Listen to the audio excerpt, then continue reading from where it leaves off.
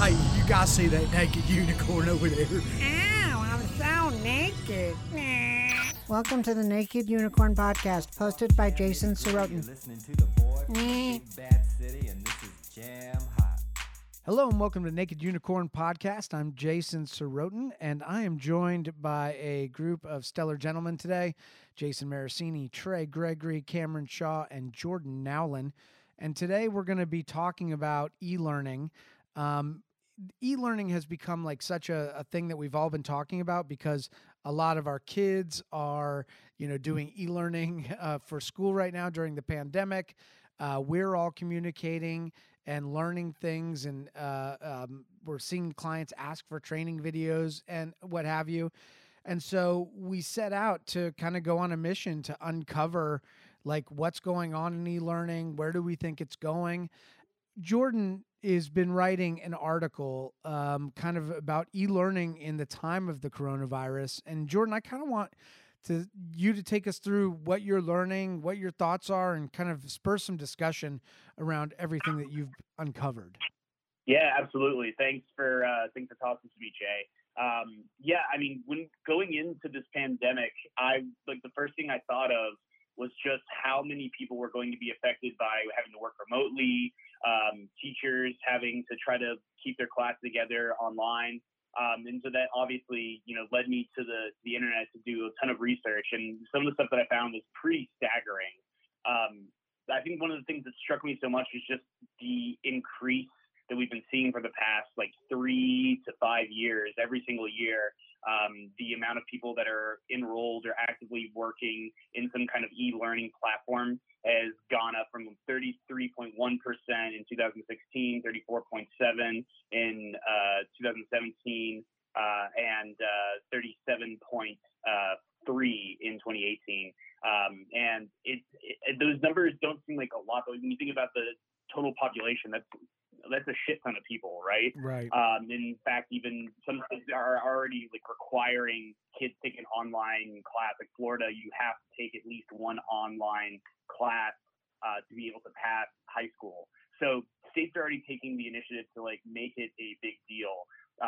So obviously once we started moving into social distancing measures and everyone working from home and just needing people to stay on their toes and educated, I just thought that it was a very apt time to dig into this. And some of the stuff that I found was pretty staggering, to say the least. Well, I want to get into that in a second, but I first want to kind of go around the group and just ask, what kind of e-learning stuff or online modules or anything having to do with education online through video have you guys been getting exposed to since the pandemic started? And Jace, I know we've talked a lot about this, so let's start with you. Yeah, absolutely. For me, obviously, I have two kids who are, fully switched over to remote online learning, which is actually, I didn't really know what to expect. Obviously, we got thrust into it pretty quickly. I've been pretty impressed with it so far, actually. I think the level of engagement has been really high. Both kids seem to respond really well to it. Kids just like your kids, Trey's kids, they all have kind of grown up with this type of technology and with, access to smart devices and touch screens and things like that. So it's probably a little bit more exciting, at least, ask me again in 2 more months of this, whether it's still going to be exciting. But having that tactile and technology level of learning, I think is something that they dig. The most interesting one that I've gotten exposed to was actually outside of school. I got a note from another parent in Zara's class about this online STEM program, and I'll have to look up the name of it. But it was an hour-and-a-half class, just a one-off thing where you prepare a bunch of materials, and it was design-based. So the activity was to design a hut for if you were stranded on a desert island that could withstand a windstorm. So it had a whole list of materials that they had to gather, and then they're encouraged to, once the class starts, you're not allowed to go get other stuff. But they had all the materials to build and to draw schematics and what have you. And then they design the hut, and then they have to test it with a hairdryer on high from a certain distance away to see if it can withstand a windstorm. So that was really cool. It was all Zoom-based. A lot of people, they start off in a big group, and then they break off into smaller groups to do the design. So that was all really positive. It was just a cool interactive way to do that sort of learning. So that was a positive for sure. How is the content being pushed to them in terms of like what medium? Is it videos? Is it graphics? Is it a combination of things? Is anybody doing anything kind of cool, or is it pretty basic at this point? That one was a combination of things. So there was on the front end, like once you register for the class, there's kind of a 3-tabbed page that's got stuff for the student, stuff for the parent, and then stuff just about scheduling and, choosing which class you want. But for the kid, there were some videos and some outside of their website assets that were to bring them up to speed, like supplemental materials to watch. And I think there was a podcast to listen to. And then at the beginning of the class, they all kind of introduce each other. They get into the curriculum, but then there are breaks where when they introduce a concept, they'll toss to a video. And then, they kind of enter presentation mode in Zoom, see full screen video, go back to the class. That's really cool. So they're getting a lot of different things that we create, that we have the opportunity to create. There's going to be a need for a lot of media. Absolutely. For people. Trey, what have you been seeing on your end? Is it similar? Oh, go ahead. Yeah, it's a lot of what Jay said. Olivia, who is older, she's 10, or she's about to be. They use in her class like some kind of e-learning modules where they're like kind of tested and quizzed, and they have a specific platform that they use for to kind of log in, and it's called Seesaw, and it allows them to sort of receive video messages from their teacher and also receive like specific modules for a certain topic. And then they will, interact with it and back and forth, and they're sending feedback directly to the teacher, and the teacher's sending feedback back to them. It's almost kind of like a educational social media sort of for the class where you're sort of back and forthing. But something that isn't directly related to me that I thought was super interesting. One of our other employees, Melissa, she attends university, and their grade in their classes now is dependent on their interactions with other students on their social media, essentially their university social media. And they're required to post a certain amount and to comment on other students' things. And if they don't, their grade will suffer. And I find that part to be the most fascinating, sort of forcing people to use social media as a way to engage in an online discussion. That was new to me, and I thought that was really, really cool. That is really cool. On the other side, I think we have the guys who are younger than us and don't have children. Are you guys being exposed to some of these new things as much as we are as parents? I mean, for myself, what Trey was talking about with having to go online and write posts and comment on other students' posts. I mean, I had to do that stuff when I was in college just a few years ago. So it's kind of interesting to see it coming to a wider audience. I've been noticing it just kind of in the just around the internet. There's such an uptick in, I think, people who are seeking out just things to learn about.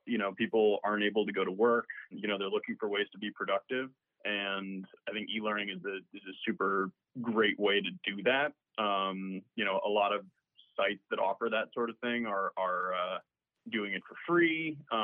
There's a thing on Coursera, a couple of days ago. So I think like that, it's not so much that it's been, directly something that I've had to interact with, but I've just been seeing it around a lot. And I mean, it's a cool thing to, be able to go online and find courses about, basically anything and kind of interact with it if you want to. Yeah. Jordan, how are you, you've been doing a lot of research on this, but how are you seeing things come together? Are we going to be doing more of this in the future now because we're all more acquainted to it? Yeah, that's a great question, Jay. The short of it is yes.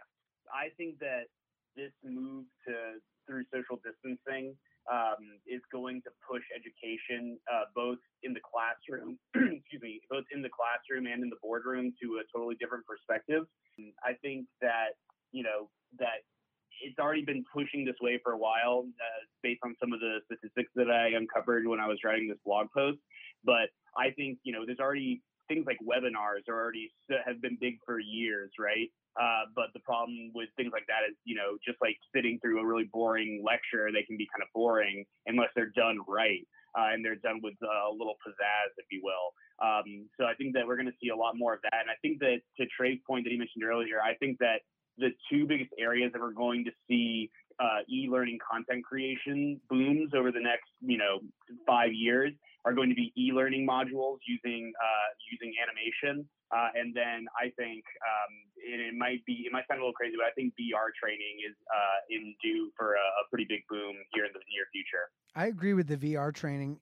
I think that's going to be huge. And we did, Jace, correct me if I'm wrong, that was Cox Communications where we had the thing on the guy's head and he went out and trained how to inspect a house. Was that POV? Yeah, that's right. That was Cox. Okay, yeah. So we were doing that stuff a while ago. And I believe it had an AR component. I believe it had an AR component to it as well. So I think there was an augmented reality, not something that we added to it, but that when it was actually deployed, I think there was an AR element to it. Yeah, people are going to be doing that, especially, the biggest thing that I've been thinking about is how much our business is going to be affected long term. Is it like going to be bad to shake hands? Are we going to be really kind of distancing for like some time that it changes culture? And then what does that do to, the products and everything that we use? Have you guys given any thought to that line of thinking? I can speak to that a little bit because I have been thinking about how this is going to change sort of the educational landscape. And I mean, I'm just speculating here, but at least the way I see it from my younger kids' point of view, e-learning is great in this crisis, but I feel like we need to find that piece of it that replaces that back and forth. And maybe it's because my kids are younger and they're not engaging with social media the way college students are. But I think that there is something really strong and powerful in education about arguing with someone about a topic. And I feel like in the younger kids, maybe that is, something that'll happen in class and there'll be a discussion going with the teacher. And that's one thing that's kind of lacking. So to answer your question, Jay, I don't know if necessarily e-learning is going to just take over. But I think that if there are some little things that it can fix, it could be just as powerful as learning in person. If we could just find a way to make that connection that is such a little good point. simpler. Well, and what is it about the connection? And could video possibly be the connector, whether it be live video streaming and conversations in a way that's conducive to collaboration, or is it going to be educational videos that don't make the learning really, really fun? I think that video making the learning absolutely fun. That is already happening and can certainly continue to happen. I guess maybe in sort of a live streaming capacity, then video could, break down that barrier when you're just typing to someone on a keyboard. I text with you, Jay, all the time. And we say after we have a fight that it's often very difficult to get tone across in text. And you may be reading a text that is short that I wrote and being like, well, he's being glib, he's being pissy, when in actuality I'm driving and I just shot it off really quick with voice text, right? Nah, so you're still a dick. But you see what I mean? I think that text back and forth, even in an educational environment, there's something missing there. That human, the human component. Maybe it's correct, AI. Right. Reading it, but reading the content is one thing, but understanding the context from the person you're hearing it from is, I think, just as important. Interesting. Jordan, did you, in your studies, or Cam, did you guys read any of that as you were exploring and learning things? Was human interaction and engagement a big deal or important? Yeah, I think that, I think Trey got it spot on. I think that traditional education, especially for younger kids, is never going to go away. I think that some of the informal or implicit lessons that you get from person to person interaction is kind of an education in and of itself, right? And I think that doesn't translate perfectly unless you're in person. However, I do feel like things like modules and creating online forums discuss, over video stream are going to be something that's going to continue to get bigger. And I just think that educators are going to like continue to think about everything in a totally different light after this pandemic, at least for the foreseeable future. You know, the next 18 months to 2 years, I think, is going to be something that we're going to be looking at. So I think that things like modules, online live stream forums are going to be really, really big. Let's talk about webinars. Jace, I know you and I have been getting fed a ton of business webinars. Are webinars going to change? Are we going to be doing more of them? Are they going to evolve and be, typically when I think webinar, I think of like boring person who doesn't know a lot most of the time talking to me about things that I already know. Yeah, I think to speak to something that Jordan said a little bit earlier, that webinars, I think, are a really, really powerful tool if they're done right. And I think now with what we're seeing with kind of, the evolution of e-learning and adding more dimensionality, more different types of media and more interactivity to it, that to me is exciting. Like, I'm kind of like you. Like, when I first hear webinar, I'm kind of tempted to tune out almost right away because it sounds like it's just going to be I think that was in your article, Jordan, about being taught at as opposed to being engaged by a teacher. And I think that's the thing, that if it's a purely one-way conversation in a webinar where it's just they rattle off their script and then you're done and you're supposed to, absorb what you could from it, that's not great. But if it's sort of like what I was talking about at the beginning of the podcast about the class that Zara took, where it's broken up with, you've got some teaching and then you've got a video element and then you've got, something that's interactive or that you have to engage with. That to me has potential, but I think the content's going to have to evolve to compete with what else is out there. Yeah, and I think a lot of that because of, especially right now, social distancing, which I can't stand that word. I'm so sick of it. But I think animated it's so annoying. The things running through my head, that word constantly. It's like a song. Oh, I can't stand it. So, but I was thinking, animated explainers, because you don't really need to be, you can have a voiceover artist record from anywhere, and you can have our animators working off site. Like, we can start generating content now. But I think animated explainers are also really entertaining. And Trey, I know you do a ton of animated explainer videos and lead a lot of those projects. Do you think that animated explainer videos are going to need to evolve or become more compelling? Where do you see them going through this new like e-learning lens? Well, it's interesting because what Jason was just saying, I'll just kind of springboard off of that and use your question too. So webinar, I do truly also kind of roll my eyes when I hear webinar, because it really is, like you guys were saying, being taught at. And the thing I think is it's not always a terrible thing to like have something like shoot at your face and teach you something, right? But I think that what's great about the animated explainer videos is they can take a concept that, someone often comes to us and will hand us 3 single-spaced pages of what their product or company or service is. And we essentially take 10 minutes of speaking and we boil it down to 90 seconds. And I think that animated explainer videos, like, there's a place in e-learning for them, but I think that they're almost like, I guess, like a movie trailer for a topic, right? Like it's the top-down view, right? So you can almost like tease someone about what they could learn or what they're going to learn. And then I think like that's when you would sink into sort of the learning modules and maybe shorter webinars and like, but really like Q&A with professors and teachers. Like I think that would kind of, in my mind, be the best fit in an e-learning environment for, animated explainers. They're commercials.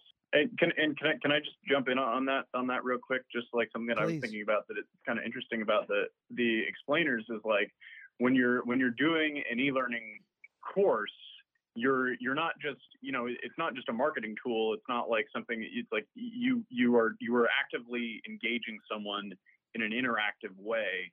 So like, when I think about like if someone's going to watch, an animated explainer that we wrote, I think we might focus differently on how we're writing it based off of like this is something that we're putting out into the world versus like, this is something that someone's going to see and then like answer questions about, you know? I think that changes the way that you write. Totally. Hey, Jordan, when you were, doing your research on this, are people using them more? Are they creating themselves? Are they hiring? Did you see any data on that? The research is inconclusive. I think that, during these times, these trying times, I think that there will be a certain amount of belt tightening, if you will. But sometimes to the detriment of the end product, of the end visual. I think that the challenge with animated explainers, and Cam already kind of hinted at this, is that essentially what they are is they're all about making complex, hard to grasp concepts a little bit more digestible, if you will, right? So Trey's totally right. They're great as a kind of intro or commercial to what you're learning, or I would argue they'd also be great as a part of a facet of an e-learning module. But I think that to do it right, you have to rely on people that actually have done this, umpteen times, and people that actually know how to do it.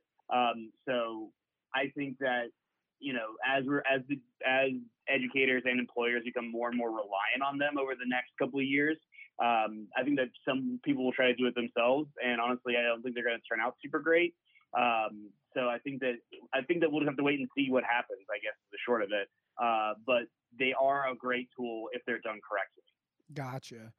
So I want to move on a little bit because we're dealing with a period of time where people are having to train employees remotely.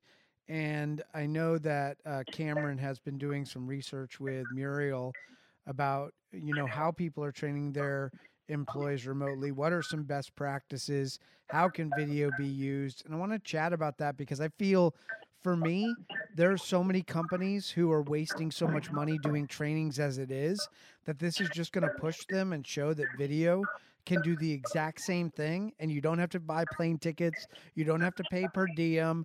It's just a better way of doing business. So Cam, from what you've been studying and thinking and talking with Muriel about, where are we headed with, training employees remotely?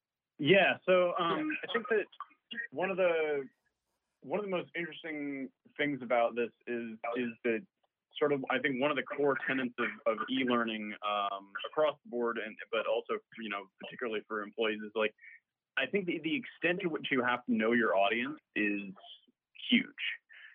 Like not everyone's going to learn the same way. Not everyone's Hey Cam, gonna hold on teach one the same second. way. Somebody who's not talking put their phone on mute. We're just getting a little echo, and I want to hear this. Go ahead, Cam. Do you want me to start over? No. We're raw, buddy. Okay. Yeah. So like it's also like one of the central things of like, what we do every day with video. It's like if you have a message that you need to disseminate, like you need to phrase it in a way where your audience is going to want to engage with it. It's like, it's not just, information. It's like, how am I packaging this? How am I presenting it? And so I think that like, if you're going to do e-learning, for your employees, I think it almost demands a higher level of engagement in, how they learn. Yeah. Like the specific team, right? Like the different jobs, the kinds of people who have those jobs all learn different ways. And how are you making your learning as flexible as possible? Right. And I think you'll see greater differentiation in terms of like the e-learning that you have for like one set of people versus another. And I think that, for instance, like some people are like going to be really, really against like having any kind of thing that like talks down to them. They're used to white papers and really, really in-depth like information, and that's how they process things. Whereas like, someone who's new to the service industry is, like going to have a completely different perspective on like how they want to ingest that information and what's useful to them. So I think that you're going to see people relating to, the information that they need to present in a different way. And needing to optimize it for, very specific audiences. Imagine as really important. Imagine as a company or a person who's looking for training that you go to a web page and it says, what kind of learner are you? Get the module that best serves the way that you learn. And it's all the same information put in different ways for different audiences. So whether you're a company or a person going to a website and it giving you options like, I am this type of learner, I am an auditory learner who needs visuals or whatever, is I think that that different content could be expressed the same way, and and I think it would be very beneficial. My question to you is, Jace, is that ridiculous to think that we're going to get that niche in training, in that the like cost benefit analysis, it does not add up?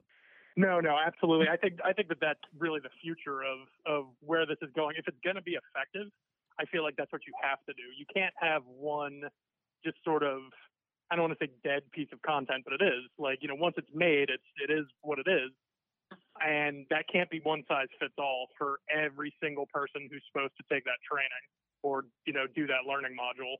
I think that, you have to have some spectrum of different tailored content for the way people learn. And that's kind of how people are going to have to build out their libraries now. Because I think one of the tricky things with e-learning in general is metrics and adoption rates. Like you can, if people click the link and they start the video or whatever, you've got that data, but you don't really have the retention data is a little bit trickier.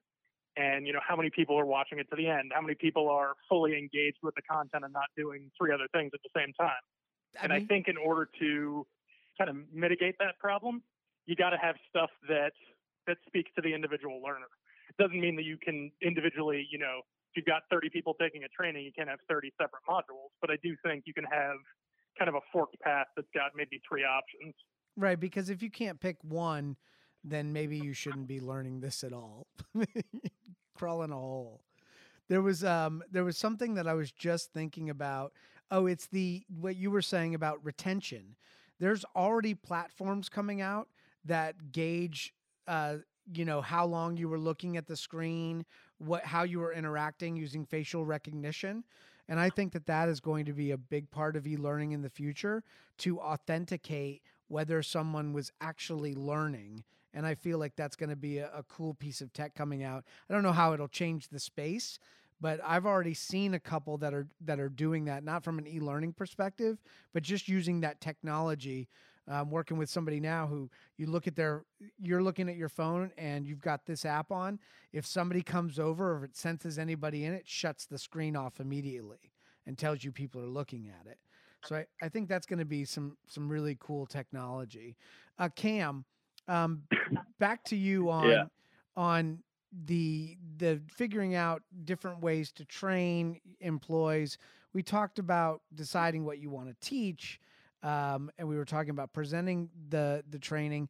How are people going to be transmitting these out? Is it all going to be through learning management systems? Are there new platforms coming up? Did you guys look into any of that? There are a lot of platforms that exist already. It's really a matter of, are you looking for a free platform? Are you looking for a paid platform? Like, what kind of thing are you trying to accomplish? Are you using a lot of video? Are you trying to give examples of like how software works? Are you trying to teach people to code? Like, the level of interactivity that you need to, really has a big impact on what kind of software that you're going to be looking to implement. I don't know if that answers your question. No, it does. I mean, I think the basis of what we've talked about today is that e-learning is evolving, and during this time, we are kind of at a new age for it, and we're trying to figure out where it's going. And I think we touched on that. I think it's an evolving conversation. Does anybody else have anything pertinent to add to e-learning that we might have missed or people might be interested in? I wanted to expand on the VR section just a little bit, because we're currently working on a project with Anjari, it's utilizing a VR platform called Class VR, and I think that like the way that system works is worth like mentioning. Essentially, the teacher can put her whole class in a bunch of headsets, and she's got an interface where she can feed them 360 VR content, and they can, experience it and look at it. And on her screen, she can see, like you were talking about, Jay, where the students are looking, what their heads are pointed at, like how they're experiencing that VR sort of experience. And I think that like that, as that technology gets better and better and cheaper and smaller, easier to record with, I think that those sorts of sort of experiential educational tools are going to explode in the VR space. Oh, I mean, think about it. Absolutely. And going back to prehistoric times or going to look at how the pyramids were made as a kid, that would have been awesome. Think of it now, like, if we're all stuck and we're learning remotely, like being able to just put something on your head, and like you said, you're in the Old West, you're in Deadwood, you're wherever you want to be. That is really exciting. And I think for kids or even adults to experience and learn that way would be so fun. Yeah, absolutely. Go ahead, Jordan. Yeah, I mean, everything Trey's saying is exactly right. And I think that one thing, I mean, we've been doing VR stuff for what, like it feels at least 5-7 years now, it feels like. And, we've kind of been at the forefront seeing the technology evolve and seeing kind of it make its way into the mainstream and become a more viable thing, right? For so long, it felt like VR was like almost there, but not quite. But I think that now with both the how high quality of 360 you can capture, as well as the small form factor of the cameras, it makes it so that, even practicing social distancing, you could still capture some really awesome content that would allow people to, see these educational experiences firsthand while shooting it like relatively inexpensively and still creating really, really cool stuff. So I think that, and it's only going to get better too, right? Yeah, the 360 technology. The 360 technology is getting so good, and the ability to go out and immerse somebody in the rainforest with binaural sound and 360 video in 4K or higher is a really cool immersive experience. And I can't believe that we didn't spend more time talking about that, Trey. So thank you, because there are just so many opportunities with that. And then the integration with other forms of content, right? You can have an infographic or like a static or an explainer type video in that space as well, which is crazy. I would love to do that. I would love to have an animated explainer in 360. That would be cool. Yeah, Jay, I love that idea. And that's a great idea. I think that would be amazing. And I did also want to say, I think with 360, like Jordan said, we've been doing 360 videos since really the beginning of the technology. And like one thing that's been surprising to me, as a camera operator, a lot of times like, sure, cameras are getting smaller, but still like pretty big cameras are like the main thing that they're using in like big movies and big TV. But with 360, like bigger is not better. Like we have seen the bigger rigs with like 9 GoPros attached to them. And that is, looking back, that seems so janky, because what we have now is a single item. It auto stitches and it looks cleaner than any of those GoPro rigs could possibly ever want to be. And it's in a form factor where you can put it in your pocket. It's the size of a thumb drive. So you could literally put it in a shark's mouth and get the experience of what it would be like to get eaten. So I just like, it's that's crazy dark, to me dude. Like, sharks eat Anything. definitely a lot of God, demand you want to for feel it. like you're getting murdered? We can do that. Put me I in was that just shark's fascinated mouth. to see what's inside a shark's mouth. That would be amazing. Yeah, that would be really cool. I mean, the technology is just awesome. There's just so much in e-learning. If you're interested in doing an e-learning project, hit us up at info@ecgprod.com. There are several blogs on e-learning in our blog. Just go to the blog roll or type in e-learning in the search, and you'll be able to find these blogs and read them and share them. For the Naked Unicorn podcast and the rest of the gang, we will see you next time. Ow, I'm so naked.